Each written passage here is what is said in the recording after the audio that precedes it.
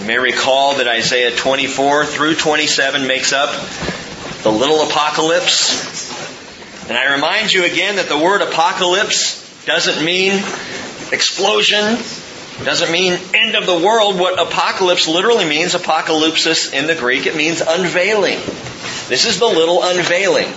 The book of Revelation would be the big unveiling. But remember, when you think about this, that the revelation is first and foremost and primarily of Jesus Christ. Whether it's the book of Revelation, it is the revelation of Jesus Christ. That's the first verse of Revelation. Or the little apocalypse here, it is about Jesus. It is a focus on Jesus. Isaiah, yes, I realize he was a Jewish prophet. I realize 7 centuries before Jesus walked the earth, Isaiah spoke these things and wrote these things. I understand this. It is all about Jesus Christ. 2 Corinthians chapter 3 verse 14 says, their minds were hardened. Speaking of the Jewish people. Paul saying this, Paul being a Jew. You know how you can talk about people if you're one of them? Okay? So Paul is talking about his own. And he's saying their minds were hardened, for until this very day at the reading of the Old Covenant, the same veil remains unlifted, because it is removed in Christ. But to this day, whenever Moses is read, and that's referring to Torah, that's referring to the Hebrew Scriptures. Oftentimes, the New Testament writers will say Moses, whenever Moses is read. And what they're saying is the Old Testament, as we call it, the Hebrew Scriptures. To this day, whenever Moses is read, a veil lies over their heart. But whenever a person turns to the Lord, the veil is taken away. You know, I wonder if that applies to us. I really wonder if so often the reason why people don't understand, why I in the past have not understood the Hebrew Scriptures, is because I tried to go to them without turning to the Lord. I tried to go to them without seeking Jesus in the pages.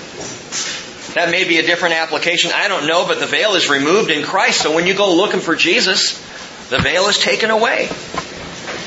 And understand, as we study this prophecy of Isaiah, this marvelous book, the removal of the veil doesn't reveal an eschatological position. That's not what we're looking for here. We're not looking for a doctrinal paradigm, or a theological perspective. That's not what the removal of the veil means.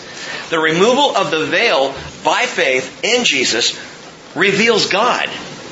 Reveals who Jesus is. That's, again, the revelation. It's the revelation of who He is. And what's great about this is the more He is revealed to us, the more we are changed. I find that's true in my marriage. The more I understand and know Cheryl, the more it changes me. And vice versa. Knowing someone alters you in your relationship with them, in the way you react and respond to them, in the same way, but in a far, far more important level. The more I know the Lord Jesus, the more I am changed by the revelation of Him. And so we seek Him in these pages. Always, always, always seeking Him. So that, as in 2 Corinthians 3 verse 18, we're told, we all with unveiled face, beholding as in a mirror the glory of the Lord, are being transformed into the same image, from glory to glory, just as from the Lord the Spirit. Now this little apocalypse, we have Isaiah literally transported to the end days, the last days, the last of the last days. But though he's there, and though he's telling us things that are yet future and revealing things to us that are to come, again, the point of the prophecy is to unveil more of the nature and the character of God. And the more we understand and see His nature and His character, the more we are changed, the more we are like Him. Chapter 24 we already looked at last week. It's Isaiah's prophecy of world judgment. Sunday we talked about the fact that world judgment is interrupted by songs in the dark. Songs being sung in the midst of tribulation and hardship and turmoil on the earth. Suddenly praise is being offered up because the people see Christ coming. And when I look for Jesus coming, I can sing songs in the dark. It doesn't matter how difficult my life gets. If I'm looking to the coming of Jesus, I can sing. When I forget about Jesus and get caught up in the things of life, my songs tend to go quiet. But look for Jesus and you will sing songs in the dark. Chapters 25 and 26 now marvelously are singing. They're songs. Both of these chapters. The tribulation is over. Christ has established or is establishing His rule and reign as the singing takes place in these next 2 chapters. So Isaiah is transported to that place. He is recording for us songs that the people at the entrance, at the beginning of the millennial kingdom, are singing, which is pretty awesome. And finally, chapter 27, which we will not get to tonight, gives a detailed account of the restoration of the land of Israel. I know maybe I'm beating a dead horse on this thing, and I know I talk about this a lot. But why would God go to so much trouble to talk about Israel, reveal what He's going to do for Israel, record songs of the remnant of Israel singing, and then talk about the restoration of the land of Israel if He is through with Israel?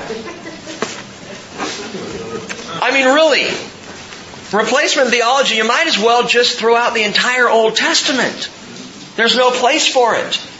If it's been replaced, maybe I'm just a little hot on that the last few weeks because of this Christ at the Checkpoint conference going on, and it just bugs me. But all right, it's okay.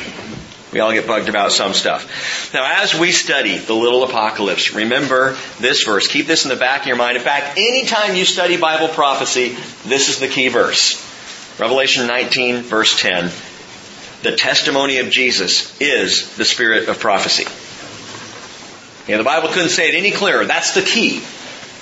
The Lord gives us the key that unlocks all of Bible prophecy. It's the testimony of Jesus. It always points us somehow to Jesus Christ. So we look for Him. Verse 1, chapter 25. O Lord, You are my God. I will exalt You. I will give thanks to Your name, for You have worked wonders, plans formed long ago with perfect faithfulness. I want to tell you some things about God. In this first song, several things that you'll see about the character, the nature of God. And the first thing to note is that God is a worker of wonders. He's a worker of wonders. We talked about on Sunday the power of His Spirit. I don't know how that's sitting with all of you, but I'll tell you one thing. As a result of Sunday, we had, I don't even know what the numbers are, I won't worry about the number. We had a few people that came forward to receive the baptism of the Holy Spirit. We have at least 4 by this coming Sunday baptisms that will take place this week. Water baptisms. We had at least 2 first-time decisions for Christ. And that was all on Sunday. I mean, Sunday was humming in the barn. Praise the Lord. Yeah. Now, you know what? Praise the Lord. Okay. God is a worker of wonders. It's what He does. And if we're going to walk with the Lord, we should walk expecting wonders. It's who He is. God is a worker of wonders. Now Isaiah, who no doubt knew Torah well, is pinging off of some other verses. They're from verse 1. He's pinging off of Exodus chapter 15, verse 11. Who is like You among the gods, O Lord? Who is like You, majestic in holiness, awesome in praises, working wonders? Psalm 77:14. You are a God who works wonders. You've made known Your strength among the peoples. He's a wonder-working God. But the wonderful work that Isaiah is referring to specifically here in verse 1 is prophecy. He's calling prophecy a wonderful work. The Hebrew word merachok, which is fun to say, literally means counsels from afar. The Hebrew word, you see it there where it says plans formed long ago. That's one word, merachok. Plans formed long ago. Counsels from afar. Isaiah is saying, this is proof positive that You are a wonder-working God. Merachok. In a parallel verse, the Lord declares, Isaiah 37:26, have you not heard? Long ago I did it. From ancient times I planned it. Now I've brought it to pass, that you should turn fortified cities into ruinous heaps. I planned it then, I'm doing it now. God is a God who works wonders. Kyle and Delich write that it is the manifold counsel of the Holy One of Israel which displays its wonders in the events of time. And I was reading this and thinking about prophecy again and the fact that we're in this book of prophecy. And I wonder, do you ever take Bible prophecy for granted? You ever just kind of get used to it? Oh yeah, more prophecy tonight. Here we go. Open up Isaiah. Gonna get some more prophecy. Prophecy is amazing. I mean, prophecy is wonderful. Prophecy shouldn't happen. It can only happen if it's brought by a being who is outside of time. It's the only way it can do it. Otherwise, it's not prophecy, it's predictions. It's guessing, It's forecasting. This is not forecasting. Prophecy is a marvelous thing, and it's what Isaiah is saying here in this song. Actually, the people of God singing, Isaiah is just recording what he's hearing. You've worked wonders, plans formed long ago with perfect faithfulness. The manifold counsel displayed in time that Kyle and Delich talk about expresses to us the perfect faithfulness of God. That's why prophecy's there, to show us God is faithful to His Word. Paul said in 1 Thessalonians 5:24, faithful is He who calls you, and He also will bring it to pass. God is a worker of wonders. But in addition to that, God is a wall of defense. He's a wall of defense. I like this. Verse 2. For you have made a city into a heap. Remember, this is singing here. A fortified city into a ruin. I don't know the tune. A palace of strangers is a city no more. It will never be rebuilt. Therefore, a strong people will glorify you. Cities of ruthless nations will revere you. Now in the context, or because of the context of this song, the heap never to be rebuilt that he's talking about, that they're singing about, is probably Babylon. But not ancient Babylon. New Babylon. The Babylon built and set up as the capital city, I believe, of Antichrist during the tribulation. And at this time, in the singing of this song, Babylon has fallen, it's taken out, it's devastated, it's destroyed, and the people see it as a ruinous heap.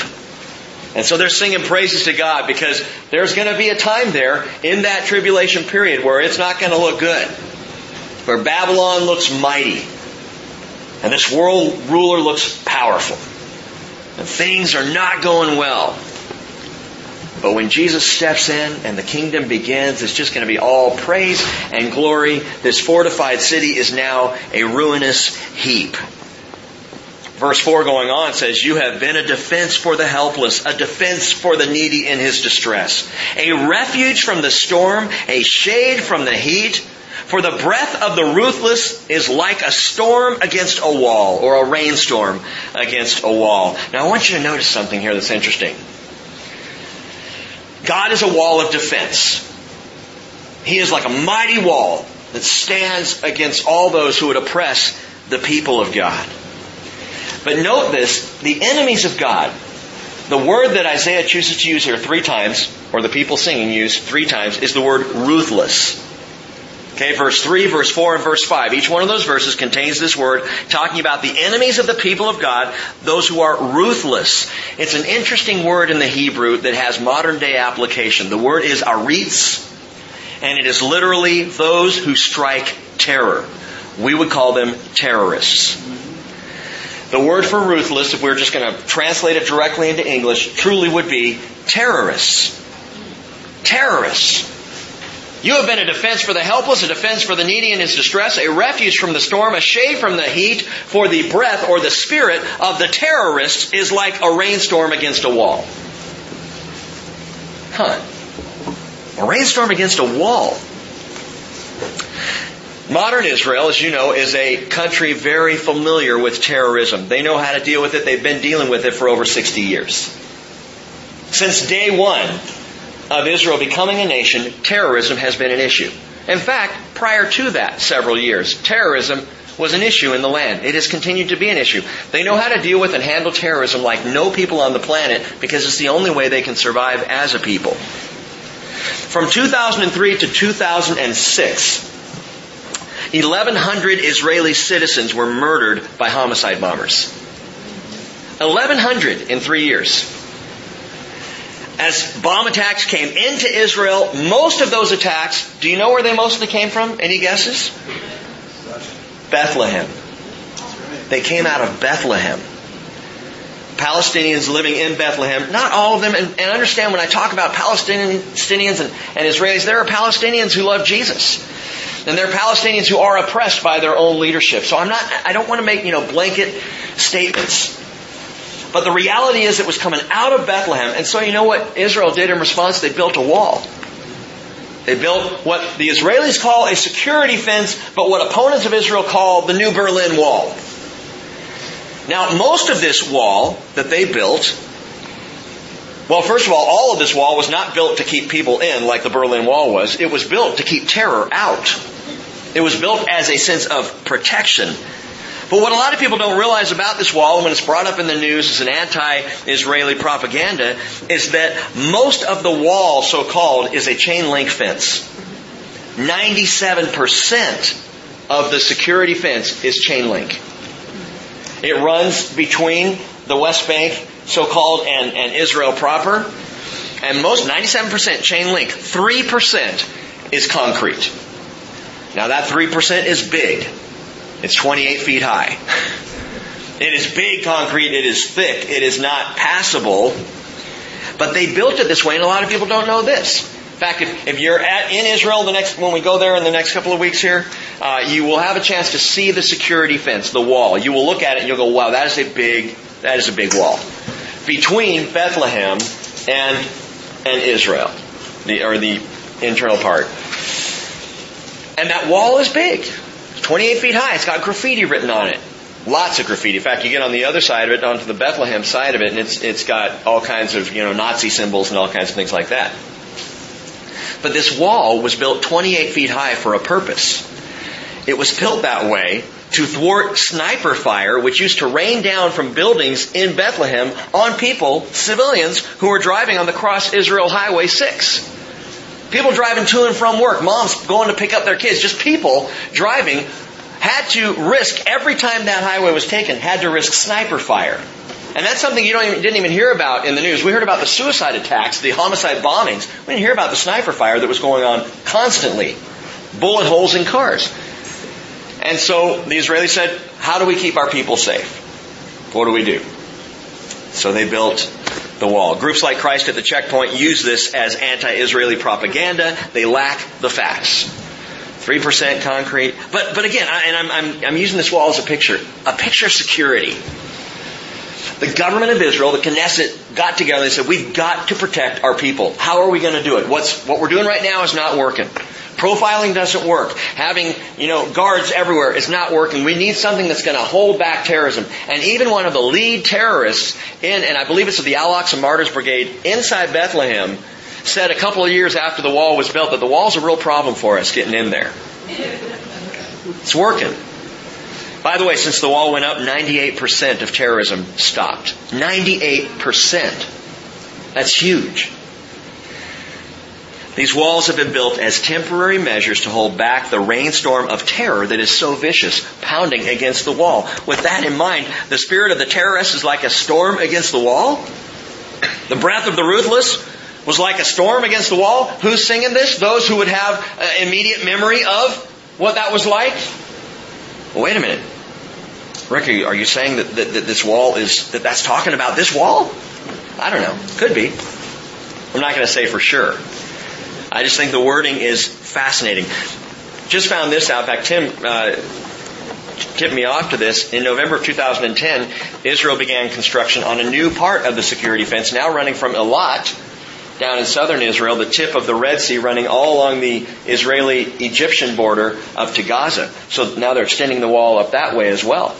And I think what we need to do is America needs to hire the Israelis to come over and... No, I'm... The security fence.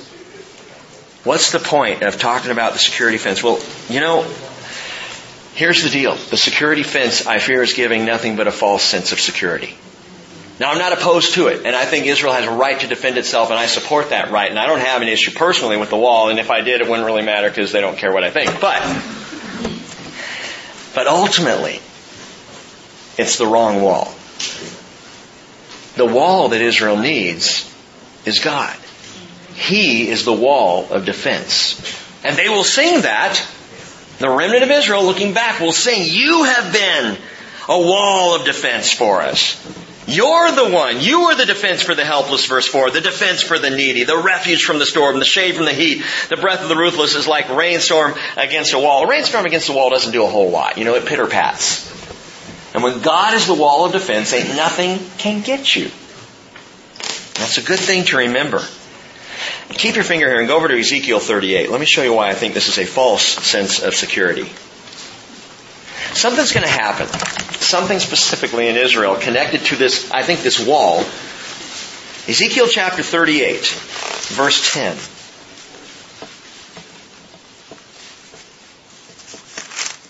This is a prophecy about Gog and Magog.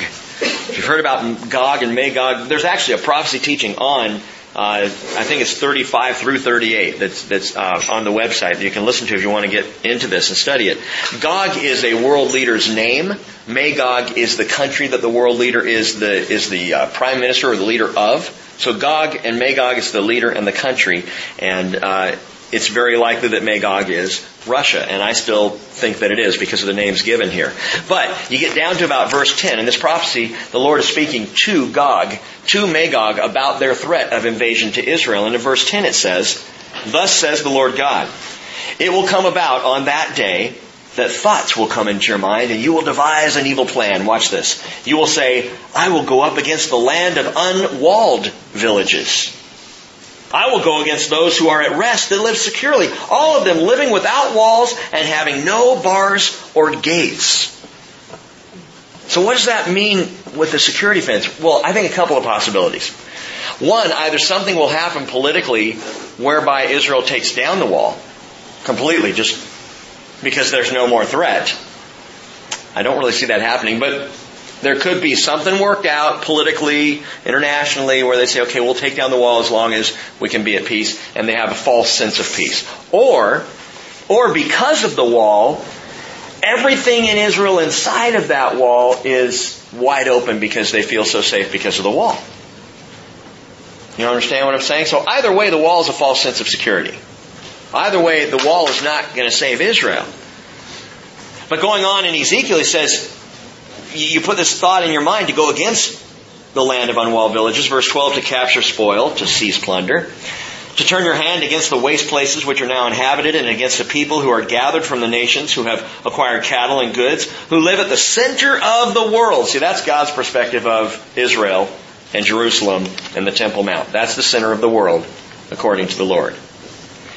Sheba and Dedan and the merchants of Tarshish, with all its villages, will say to you, have you come to capture spoil? Have you assembled your company to seize plunder, to carry away silver and gold, to take away cattle and goods, and to capture great spoil? Therefore prophesy, Son of Man, and say to Gog, thus says the Lord God, on that day when my people of Israel are living securely, will you not know? You will come from your place out of the remote parts of the north, and many peoples with you, and all of them riding on horses, a great assembly and a mighty army. And you will come up against my people Israel like a cloud to cover the land. And it shall come about in the last days that I will bring you against my land, so that the nations may know me when I am sanctified through you before their eyes, O Gog. Thus says the Lord God, are you the one of whom I spoke in the former days through my servants, the prophets of Israel, who prophesied in those days for many years that I would bring you against them? It will come about on that day when God comes against the land of Israel, declares the Lord, that my fury will mount up in my anger. In my zeal and in my blazing wrath, I declare that on that day there will surely be a great earthquake in the land of Israel. The fish of the sea, the birds of the heavens, the beasts of the field, and all the creeping things that creep on the earth, and all the men who are on the face of the earth will shake at my presence. The mountains also will be thrown down. The steep pathways will collapse, and every wall will fall to the ground. Perhaps that's when the security wall goes down. I don't know. I will call for a sword against him on all my mountains, declares the Lord God. Every man's sword will be against his brother. With pestilence and with blood I will enter into judgment with him, and I will rain on him and on his troops and on the many peoples who are with him, a torrential rain with hailstones, fire, and brimstone. I will magnify myself, sanctify myself, and make myself known in the sight of many nations, and they will know that I am the Lord. Gang, that Gog-Magog invasion, supernatural intervention. And the world, Ezekiel tells us, will know. This is coming. I don't know if we'll see it. There's all kinds of discussion about, are we going to be raptured before the Gog-Magog, or will that happen right after the church? I don't know. I really don't know. It's going to be very close, I think. But when this happens, it will be the most supernaturally intervening moment since Israel was first in the land, really since God led the people out of Egypt. The world will not have experienced God intervening in such a way. And when He does, the whole world will go, there's a God. And it's the God of Israel. And He's the one. And He will be magnified in it. I read that. I could just sit there in Ezekiel 38 for about 2 hours. We won't. But I read that to remind you that God will show Himself to be Israel's wall of defense. Israel will be in a place where they think they're at peace, they think they're safe, and suddenly here comes this onslaught, this massive northern onslaught coming down to destroy. And there will be a moment of terror that will go across the land, and then God will stand and be a wall of defense for the people of Israel. And that's what they're singing about here. They're singing about the wall. They're singing about God coming to their defense, saving them. He will show Himself so powerful in that tribulation period that by the end of it, when the kingdom begins, those of Israel, the remnant of Israel, will just say, our God saved us. We are only here because our God saved us. Let me simplify this. Is He your defense? Or are you your defense? When someone comes up against you in the workplace, do you defend yourself immediately? Are you a defensive person? Don't raise your hand. Do you find yourself getting your back up easily when someone says a word against you? Listen, the Lord is a wall of defense. And He taught me this early on. In fact, 8 years ago at the bridge, when we first started, He taught me this. And I've shared before, there were some things said about me when we started this church. Whenever you try and start something new, people are going to talk. And there were some things said about me, and God just kept taking me back to Genesis 15. Over and over and over, Genesis 15. Where the Lord says, I am your shield, and your very great reward. And I go, okay, Lord, then shield me here, because I don't like this. Be my wall of defense. Well, God is. Psalm 46:1, God is our refuge and strength, a very present help in trouble.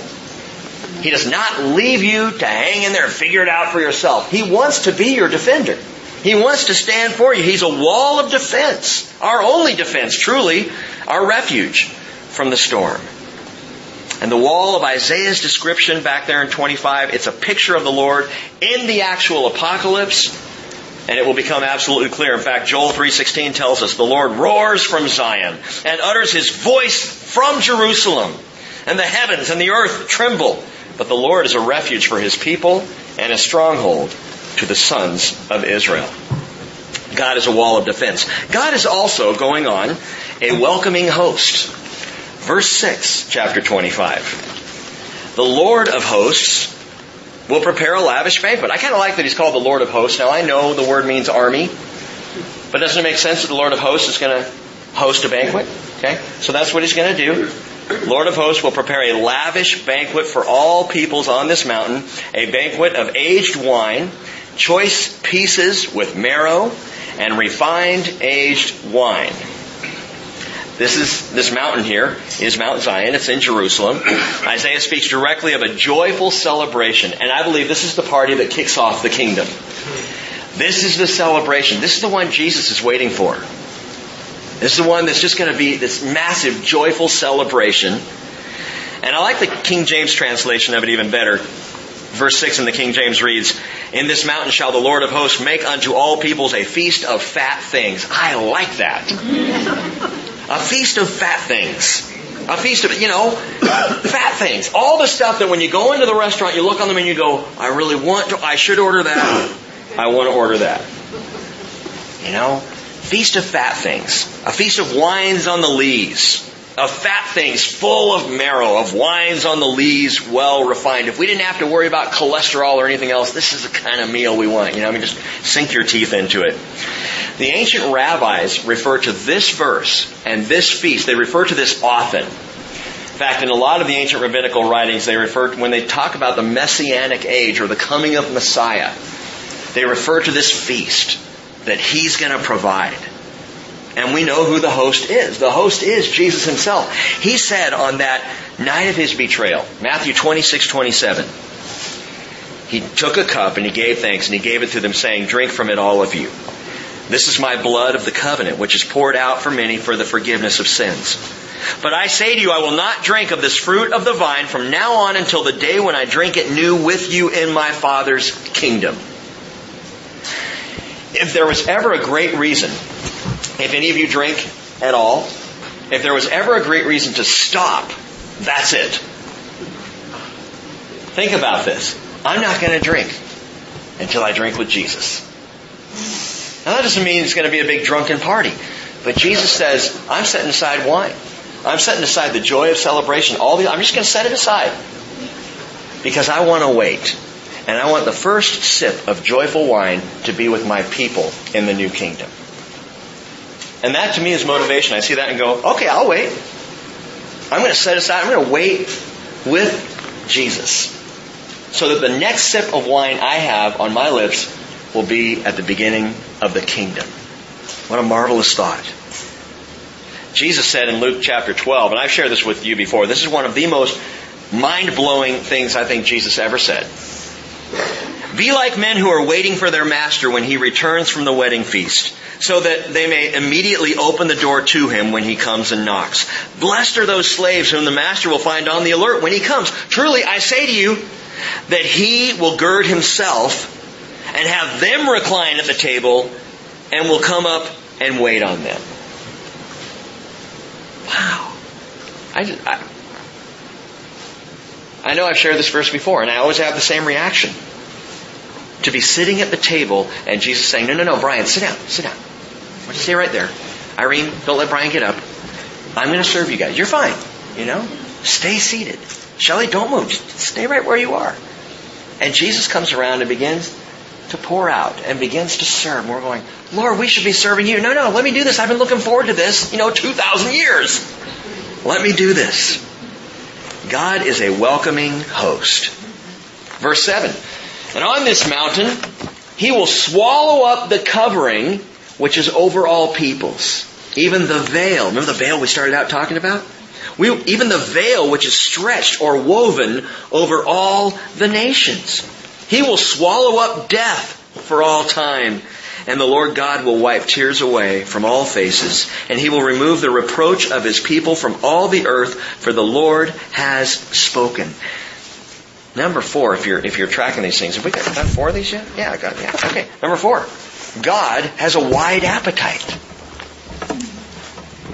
Okay, what did we say? That He is a worker of wonders. That He is a welcoming host. That He is a wall of defense. God also has a wide appetite. And I mean no disrespect at all toward the Lord with this. But listen to what it says. There are 2 things that He swallows up here. The first thing in verse 7, He swallows up ignorance. I like that. On this mountain He will swallow up the covering which is over all peoples, even the veil that is stretched over all nations. And we know from what Paul said, even at the reading of the Lord, reading of Moses, a veil lies over their heart. They don't get it. They're ignorant to the truth. And God at this time is going to swallow up ignorance. Who are the people most likely to be called ignorant in our country today? Christians. Glenn's pointing to himself and I was going to agree. Yes, Glenn. Christians are. Rick Santorum, Republican presidential candidate, is taking all kinds of fire this week because he mentioned Satan in a talk that he gave 3 years ago at an Ave Maria Catholic school. Oh no, he believes in Satan. Boy, somebody in the White House better. I'm serious. Really? If you don't believe that there's a Satan and that there's evil in this world, what are you doing? You're not standing for anything. And so he stands, and I'm not pro Santorum, I'm not saying that. But here's this guy who just mentioned Satan in a talk based on faith, and he's being called ignorant. Wow, how upside down. The Bible makes it absolutely clear what true ignorance is. Ephesians chapter 4, verse 18. Being darkened in their understanding, excluded from the life of God because of the ignorance that is in them, because of the hardness of their heart, and they having become callous, have given themselves over to sensuality for the practice of every kind of impurity and greediness. But you did not learn Christ this way. What do you mean, Paul? I mean, when you came to Christ, guess what went away? Ignorance. You didn't learn Christ in ignorance. Because you have faith doesn't mean that you're stupid or that you're blind to the reality. It means that you understand more. Coming to Jesus in faith opens up a worldview that, I never had. Outside of Christ, before Christ, I didn't see the world like I do now. I didn't discern or understand things like I do now. And it's almost like if you were playing Jeopardy and you just had every answer before they did, that's what I feel like when I'm watching the news. 8 years ago, I'm going, Iran's going to have the nuclear bomb. Why are we waiting? They're going to have it. What are we waiting for? I feel like a little mini prophet sometimes. But you know what? It's not that I'm a little mini prophet. It's because ignorance has been removed. And we watch the news, or we read the papers, or we hear about things going on, and from the Christian worldview, from the perspective of Christ, with His Spirit in me, I'm seeing things. And I go, why doesn't everybody see this? It's because they have been darkened in their understanding. And again, what did Paul say? Whenever a person turns to the Lord, the veil is taken away. The true ignorance is being outside of Christ. And I don't say that arrogantly. I say that sadly.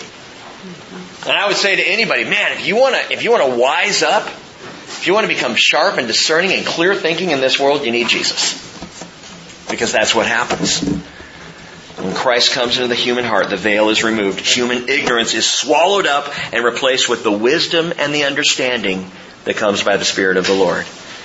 But that doesn't satisfy the Lord's holy appetite. He not only swallows up ignorance, He devours death. He will swallow up death for all time. And Paul refers to this. 1 Corinthians chapter 15, verse 54, he says, when this perishable will have put on this imperishable, and this mortal will have put on immortality, then will come about the saying that is written, death is swallowed up in victory. Death is swallowed up. God's going to swallow up death. Paul writes, oh death, where is your victory? Oh death, where is your sting? The sting of death is sin. And the power of sin is the law. But thanks be to God who gives us the victory through our Lord Jesus Christ. Through Jesus, God devours death. And it has no hold on you or on me anymore. Revelation 7:17 tells us, the Lamb in the center of the throne will be their shepherd. He will guide them to springs of the water of life. And God will wipe every tear from their eyes. That's what Isaiah said, isn't it? He will wipe away all tears. When He swallows up death, tears cease, crying cease. It's unnecessary. Revelation 21:4, He will wipe away every tear from their eyes. There will no longer be any death. There will no longer be any mourning or crying or pain. The first things have passed away. Are you looking forward to the second things? Boy, I am. A world without stress, and a world without fear, and a world without tears, and a world without heartache. All gone. Because God has swallowed up ignorance and He has devoured death. Marvelous. Number 5, God also wipes out rebellion. Now brace yourselves, this one's a little gross. For the hand of the Lord will rest on this mountain, verse 10. And Moab... Oh wait, did I skip a verse? I did. Verse 9. Read verse 9 with me. It will be said in that day, behold, this is our God, for whom we have waited, that He might save us. This is the Lord for whom we have waited. Remember, this is the remnant of Israel singing a song. Let us rejoice and be glad in His salvation. I'm going to come back to that verse in a few minutes. For the hand of the Lord will rest on this mountain, and Moab will be trodden down in his place, as straw is trodden down in the water of a manure pile. Okay, so get that picture of a watery manure pile. On a hot day, a little steam coming off. Okay, you with me? We walked out into the garage this morning, taking Naomi to school, and for reasons I won't go into, all of our trash bags were stacked. We had like 6 trash bags stacked by the door to be put out in the trash, cans, and they should have been. But they weren't. Somebody's chores were forgotten. Anyway, so they're all sitting over there, and I opened the garage door, and this wall of stink. It was terrible. I have a feeling there were several used pull-ups in there, but I'm not sure. So we walk in there and we get in the car and we're starting to drive down the driveway, and Naomi from the back, she hasn't said a word yet. She goes, Dad, I think we should call our garage the Garage of Stink. I'm like, that's a good name, Naomi. We're going to call it that, the Garage of Stink. Well, that's what we're talking about, is the stinking pile of watery... I'm trying to be gross on purpose. Follow this through. It gets worse. And he will spread out his hands in the middle of it, as a swimmer spreads out his hands to swim. Okay, now you got a watery dung pit. All right? And you got a guy...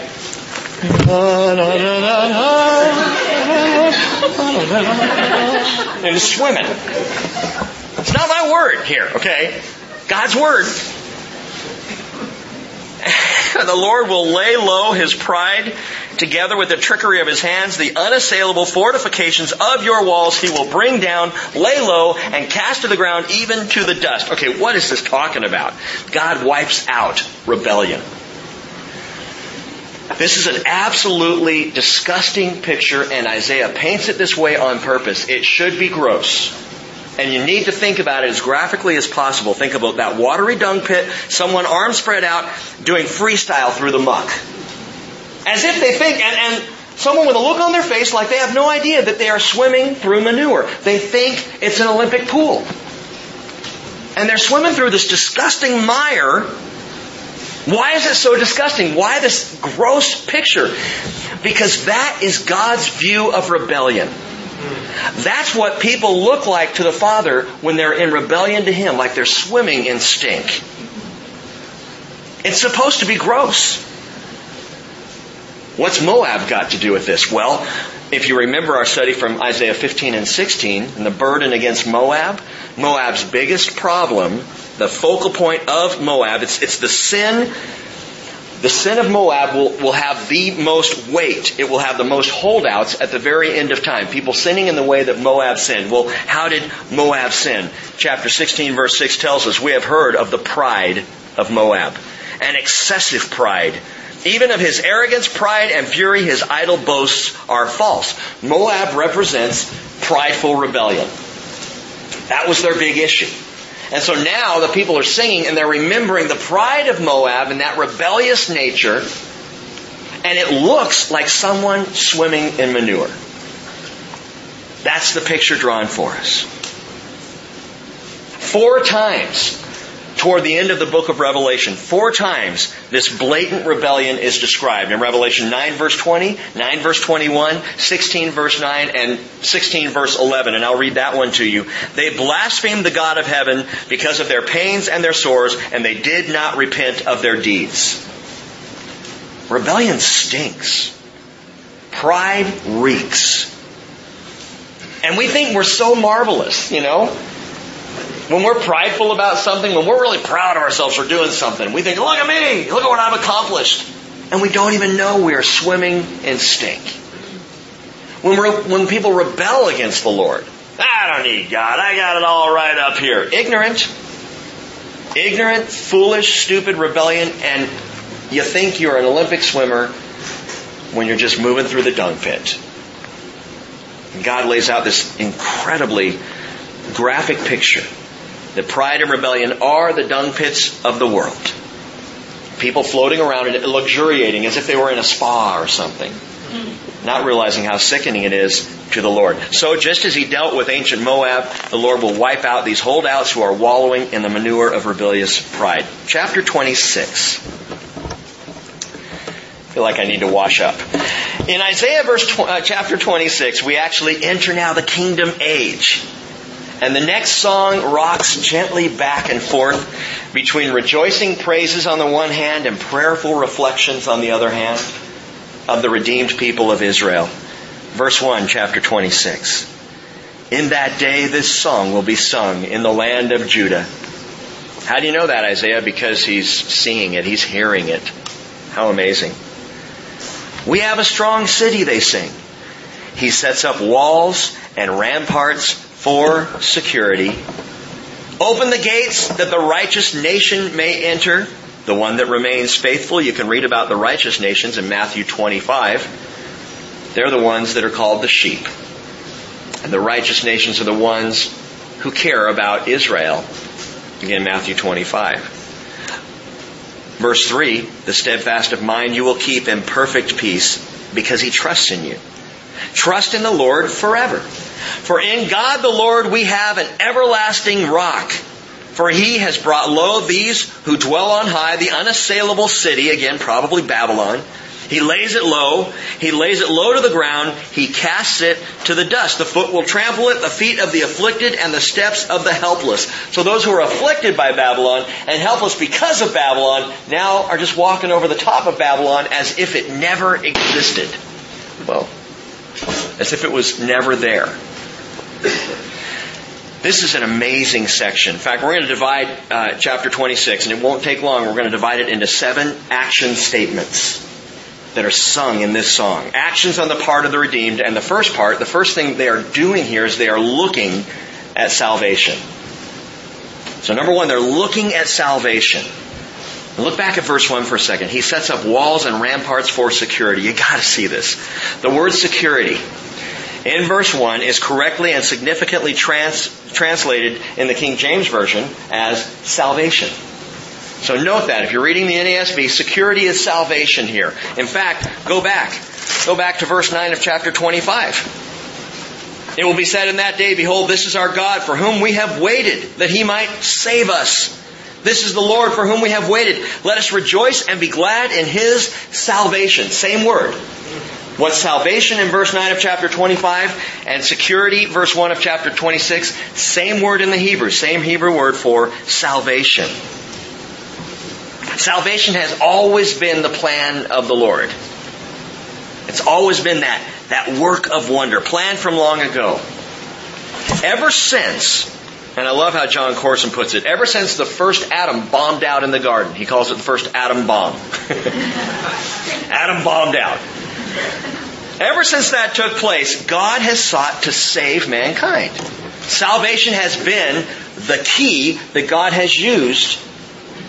But it's not the result, gang. It's the key He's used to bring about a result. What is the result? Any guesses? What does God use salvation to show? His glory. His glory. I brought this up before. I will bring this up again, I'm sure. The purpose of creation, the purpose of mankind, the purpose of everything that God has done through history is not our salvation. It is His glory. Salvation is a key to that. Salvation reveals His glory. Salvation is God taking steps to show not only mankind but angels and all eternal beings to show His glory through the work of salvation. But salvation is not the issue. And the difference is salvation being the issue would be a man-centered faith. Glory being the issue is a God-centered faith. And that's what we want. A faith that's centered around the Lord, not centered around ourselves. So He uses salvation. It's a vitally important understanding here. He sought to save mankind from the mess, beginning with Adam, coming all the way up to us now. And what's interesting, and the reason I point this out, Israel is the one singing. Israel has been the picture of how God has shown His saving of a people. And when the kingdom begins and those people are singing, people will recognize the faithfulness of the salvation of God, not just with individuals as in the church, but with a people. He said, I'm going to save them. And He will prove Himself to be faithful to that. Looking at salvation. The Hebrew word for salvation here, used also in verse 9, used right here. It's used 353 times in the Hebrew Scriptures. Okay, so that's significant. Not even including the New Testament. The word salvation, 353 times. It always connotes deliverance, or saving, or helping, or security. And it is always God doing something. Well, 98% of the time is God doing something to save a people. There are a couple times the word's used where someone delivers someone or someone saves someone out of a situation or helps someone. But it's primarily used of God stepping in and saving His people Israel. God's salvation. In fact, we see it in Exodus 40 verse 30 at the Red Sea. Thus the Lord saved Israel. Here's the word for salvation. He saved Israel that day from the hand of the Egyptians, and Israel saw the Egyptians dead on the seashore. Deuteronomy 33 verse 29. Blessed are you, O Israel. Who is like you? A people saved by the Lord. Same word that we see here for security. Salvation, a people saved by the Lord, who's the shield of your help and the sword of your majesty. So your enemies will cringe before you, and you will tread upon their high places. But again, the ultimate point of salvation is to testify to and to witness to the glory of God. Psalm 106, verse 7, our fathers in Egypt did not understand your wonders. They did not remember your abundant kindnesses, but rebelled by the sea at the Red Sea. Nevertheless, He saved them. Why? For the sake of His name, that He might make His power known. That's why He saves. And Paul puts it even better. In fact, you might want to jot this down and go back and look at these verses. Romans 9, verses 22 and 23. In Romans 9, 10, and 11, Paul is talking about God's work with Israel. And here in Romans 9:22 he says, what if God, although willing to demonstrate His wrath and to make His power known, endured with much patience vessels of wrath prepared for destruction?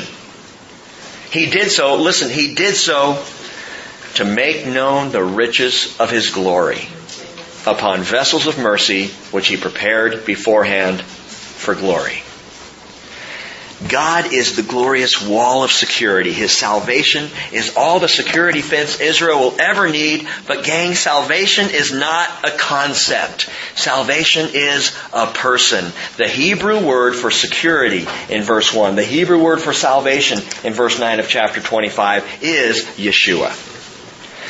353 times the word salvation is used in the Hebrew Scriptures. Every time you see the word salvation, gang, it is Jesus. It is Yeshua. Matthew 1:21, she will bear a son, and you shall call His name Salvation. In essence, that's what the angel told Mary. You shall call His name Yeshua, the Hebrew word for salvation, for He will save His people from their sin. Yeshua is salvation. Jesus is salvation. I mean, how explicit does God have to be to get our attention? You know that His own Son would be named what He's doing to show His glory in the world. Yeshua. 1 John 5:20 says, we know that the Son of God has come. And He's given us understanding so we may know Him who is true. And we are in Him who is true, in His Son Jesus Christ. This is the true God and eternal life. Jesus is salvation. So they're looking to salvation. They're looking at salvation, which means in essence they're looking at Jesus. Verse 7 going on, the way of the righteous is smooth. O upright one, make the path of the righteous level. Indeed, while following the way of your judgments, O Lord, we have waited for you eagerly. Your name, even your memory, is the desire of our souls. At night my soul longs for you. Indeed, my spirit within me seeks you diligently as the remnant of Israel continues to sing. This part of the song beautifully describes someone who is, secondly, not only looking at salvation, but loving His appearing. The people of Israel are singing, we longed to see you, and when we did, it's marvelous. And even now we're thinking about you and we're loving your appearing. Remember Paul in his last letter to Timothy?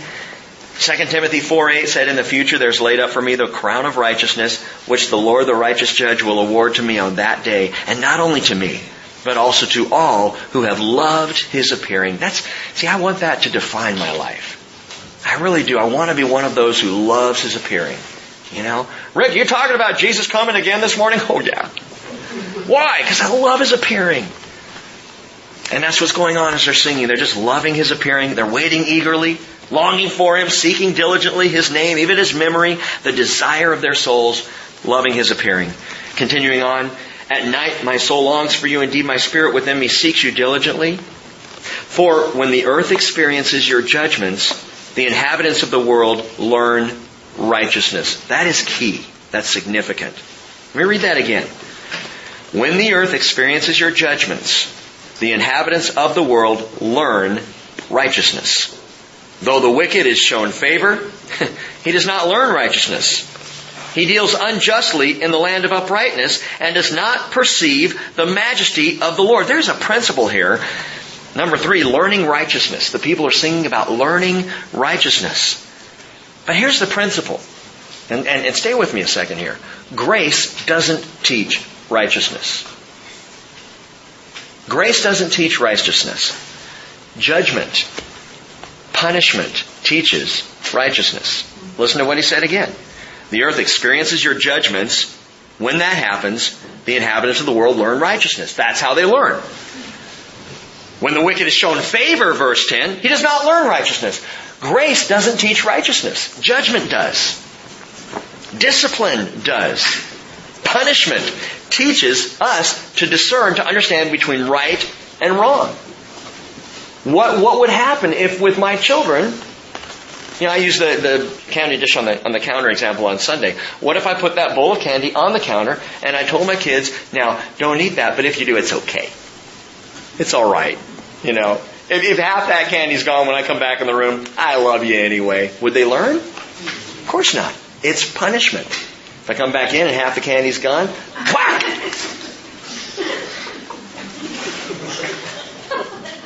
I like that, kind of holstering the hand, whack! Punishment teaches righteousness. It teaches what's right and wrong. Grace doesn't do that. The Lord does make judgments. And, gang, He does use punishment to correct us. And we should receive that from Him. We should thank Him for it. When we do stupid things, when we make sin choices and we get busted for it or life goes south because we did something wrong, the first thing out of our mouths ought to be, thank you, Lord, for the punishment. Now I get it. Now I understand how foolish I was. Thank you, Lord. Punishment teaches it, not grace. We need grace. We receive grace unto salvation, but we receive judgment unto righteousness.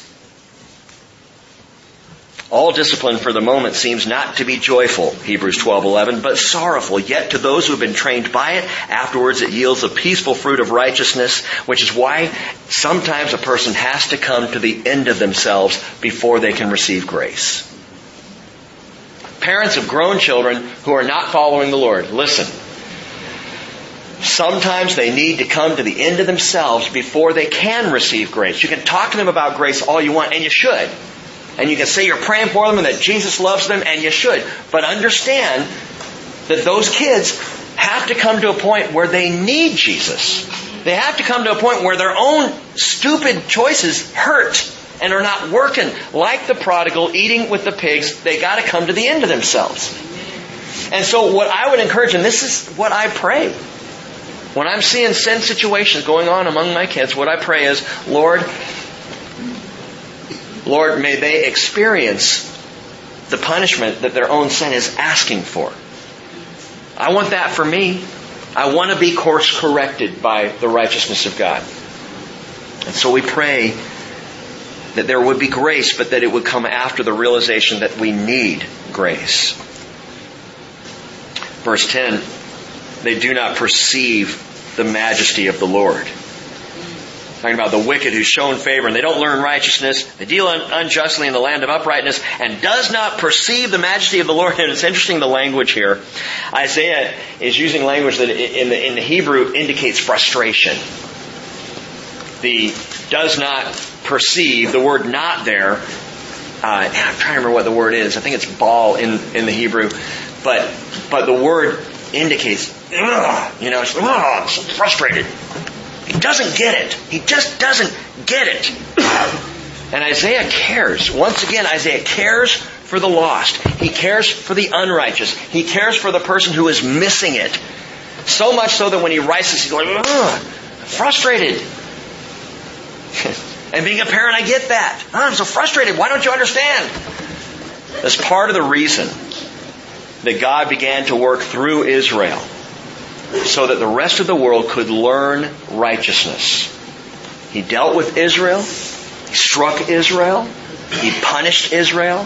He disciplined Israel. And we learn from that. 1 Corinthians chapter 10 tells us we learn from that. As we watch God doing it over time. And He did that to teach righteousness. Verse 11. O Lord, your hand is lifted up, yet they do not see it.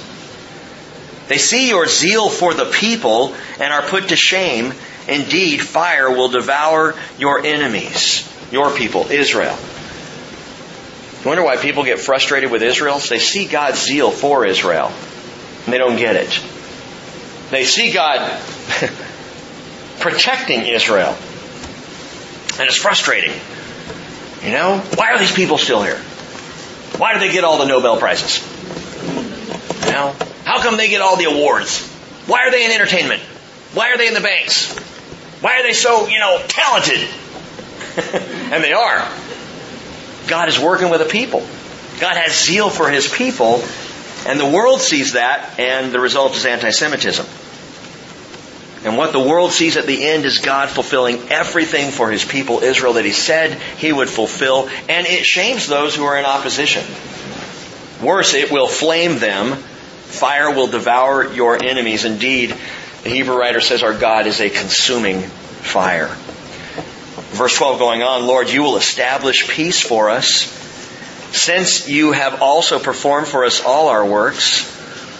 O Lord our God, other masters besides you have ruled us, but through you alone we confess your name. Now gang, listen. This is future Israel again singing. And they express in the song the single greatest key to living in peace. That's number 4, living in peace. They sing about living in peace. Look at verse 12 again. Listen to verse 12. Lord, you will establish peace for us, since you also performed for us all our works. Who performs the works of God? God does.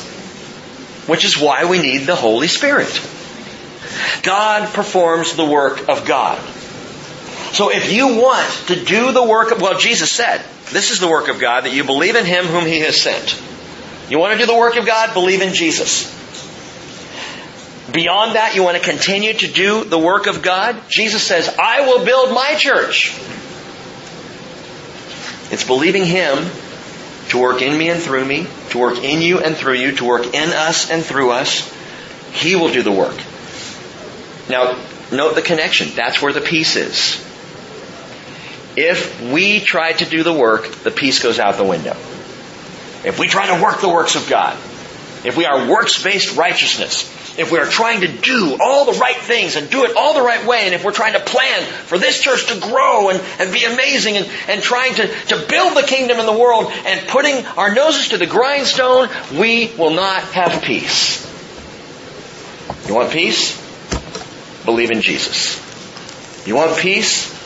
You ask His Spirit to work through you.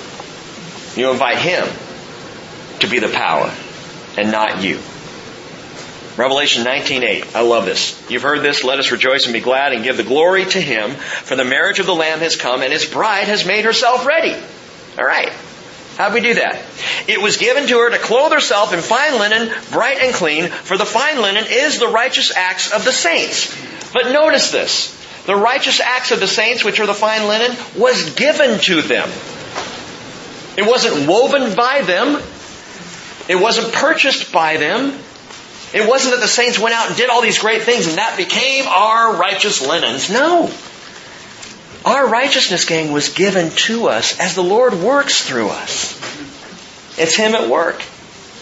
And until we walk by His power, gang, we're not going to have peace. Verse 14.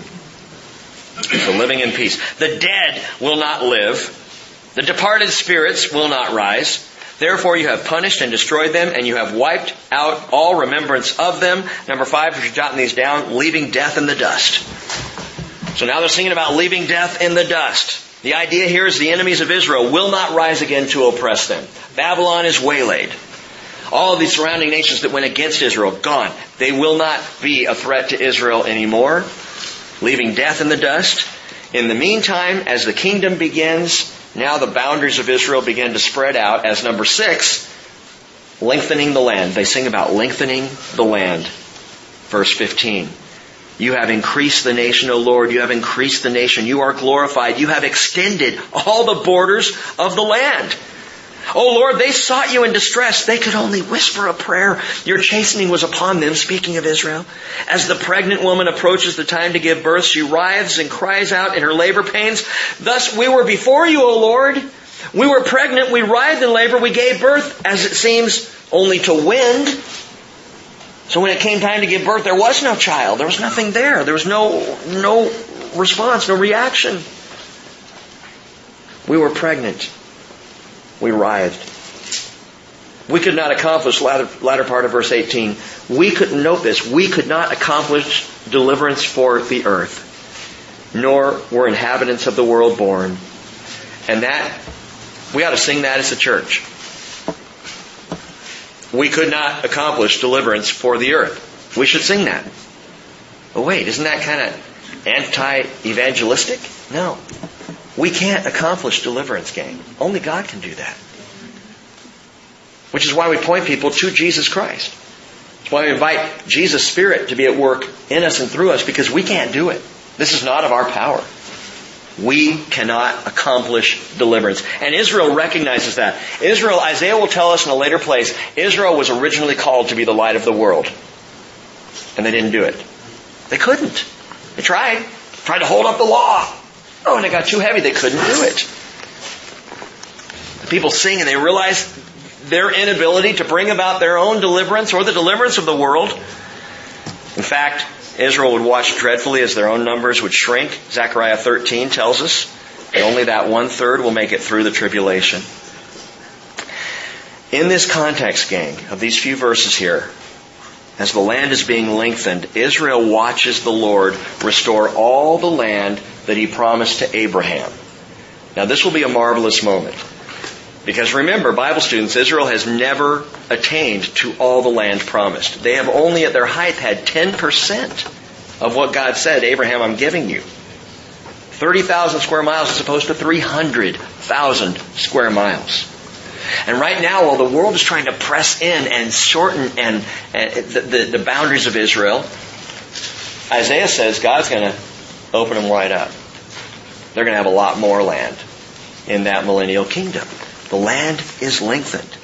And so they're singing, realizing God alone could pull this off. Now watch this. We're almost done, but watch this.